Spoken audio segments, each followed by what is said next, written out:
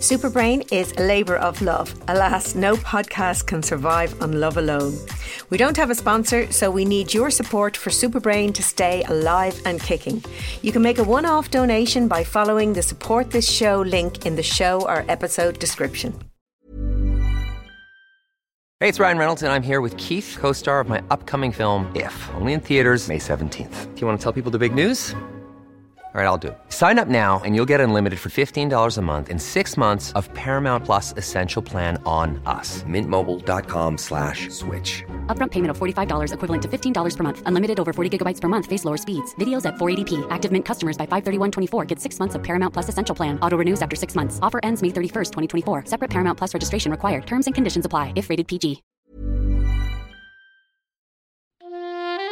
Hello and welcome to this week's Superbrain Booster Shot, which is dedicated to Phil, who I want to thank for supporting the podcast. Phil, I am so glad that you enjoy the podcast and best of luck with your journey to recovery.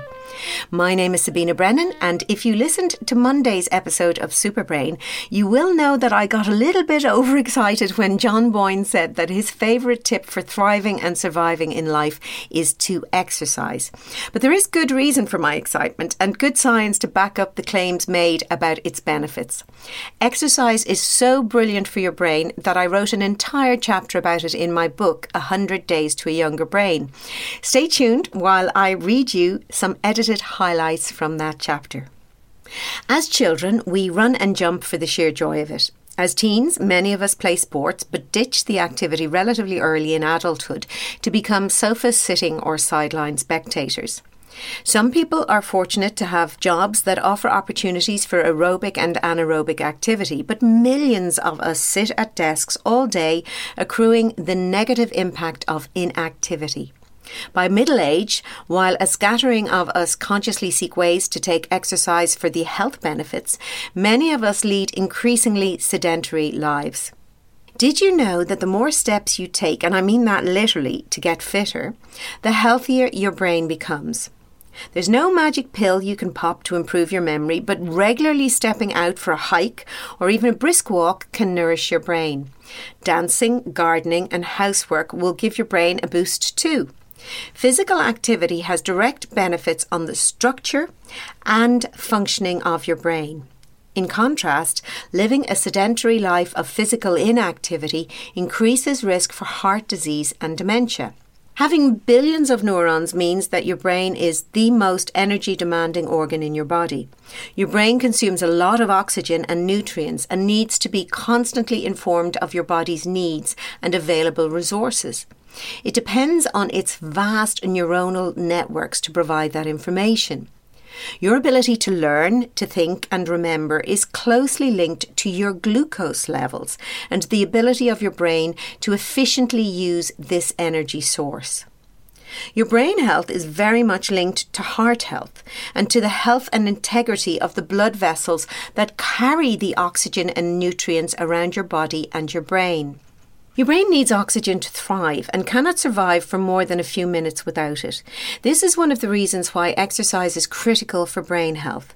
When you start exercising, the blood flowing to your brain carries extra oxygen and nutrients to your neurons. It seems that your brain is poised to take advantage of this, and we think that the increase in oxygen may help to stimulate the production of new brain cells. Physical activity refers to any bodily movement that requires you to expend energy. This includes the movements that you make as you go about your daily life at home, at work and at leisure. Physical activity also includes physical exercise. In contrast to the general nature of physical activity, exercise usually has a purpose related to some aspect of physical fitness. Physical exercise is good for brain health because it helps to maintain the blood flow and supply of oxygen and nutrients to the brain. It also reduces risk of cardiovascular disease and cerebrovascular events such as stroke. Physical activity has a positive impact on cardiovascular and dementia risk factors, including high blood pressure, obesity and type 2 diabetes. It also helps reduce the brain's exposure to neurotoxins, including beta amyloid, a buildup of which is implicated in Alzheimer's disease. Physical activity literally changes your brain. It seems to enhance the connections in your brain by stimulating the release of brain fertilizer, BDNF. It's called brain-derived neurotrophic factor. It also supports your brain cells and helps new ones to grow, which goes some way towards explaining why your brain shrinks less as you age if you remain physically active. Exercising also makes your brain more plastic. This means that areas of your brain are able to rise to the challenge of learning, and you will see improvements in your memory, your attention, and the speed at which you can process information. Exercise also helps the connections between neurons in your brain to work better. When the emotional centre in your brain and your executive control centre have strong connections, it becomes easier for you to maintain a healthy weight. This is because this stronger connectivity gives you greater control over your impulses and your emotions, including your impulse to eat. Of course, exercise will also keep your weight on track because it burns fat too. While exercise is fundamental to physical health, other fringe benefits associated with exercise include the release of feel-good chemicals in the brain called endorphins. These endorphins improve mood and reduce symptoms of depression, stress and anxiety.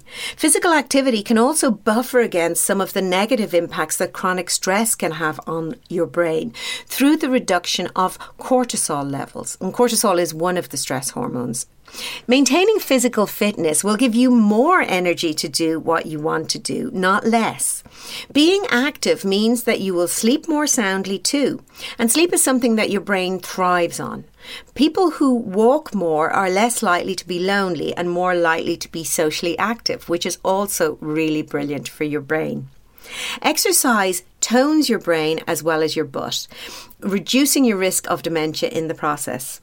People in their late 50s and early 60s who report being physically active demonstrate better general cognitive function, better episodic memory, better processing speed, and executive control than those who don't. Most studies looking at the impact of physical exercise on memory and other cognitive functions are usually carried out on adults over the age of 55. But one study that investigated younger adults over a 17-year period found that physical exercise at the age of 36 was associated with slower memory decline between the ages of 43 and 53. People who had been engaging in physical exercise at the age of 36 and at the age of 43 had the lowest decay in memory at 53. People who stopped exercising at 36 had less protection against memory decline than those who started exercising at 36.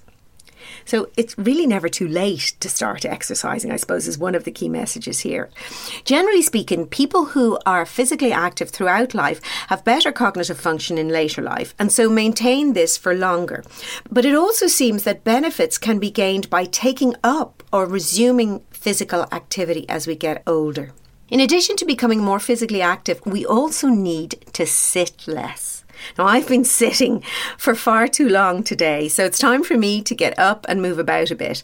I will do a Super Brain Booster on sitting soon, but that's all for me from now. I'm off for a walk to regenerate my brain. My book, 100 Days to a Younger Brain, is available online wherever you buy books, and it's also available in multiple languages. I'll put some links in the show notes. Tune in on Monday when I will be chatting to Anne Griffin, author of When All Is Said. My name is Sabina Brennan, and you have been listening to Super Brain, the podcast for everyone with a brain. Ever catch yourself eating the same flavorless dinner 3 days in a row? Dreaming of something better? Well, HelloFresh is your guilt-free dream come true, baby. It's me, Keke Palmer. Let's wake up those taste buds with hot, juicy pecan-crusted chicken or garlic butter shrimp scampi. Hello Fresh. Stop dreaming of all the delicious possibilities and dig in at HelloFresh.com. Let's get this dinner party started.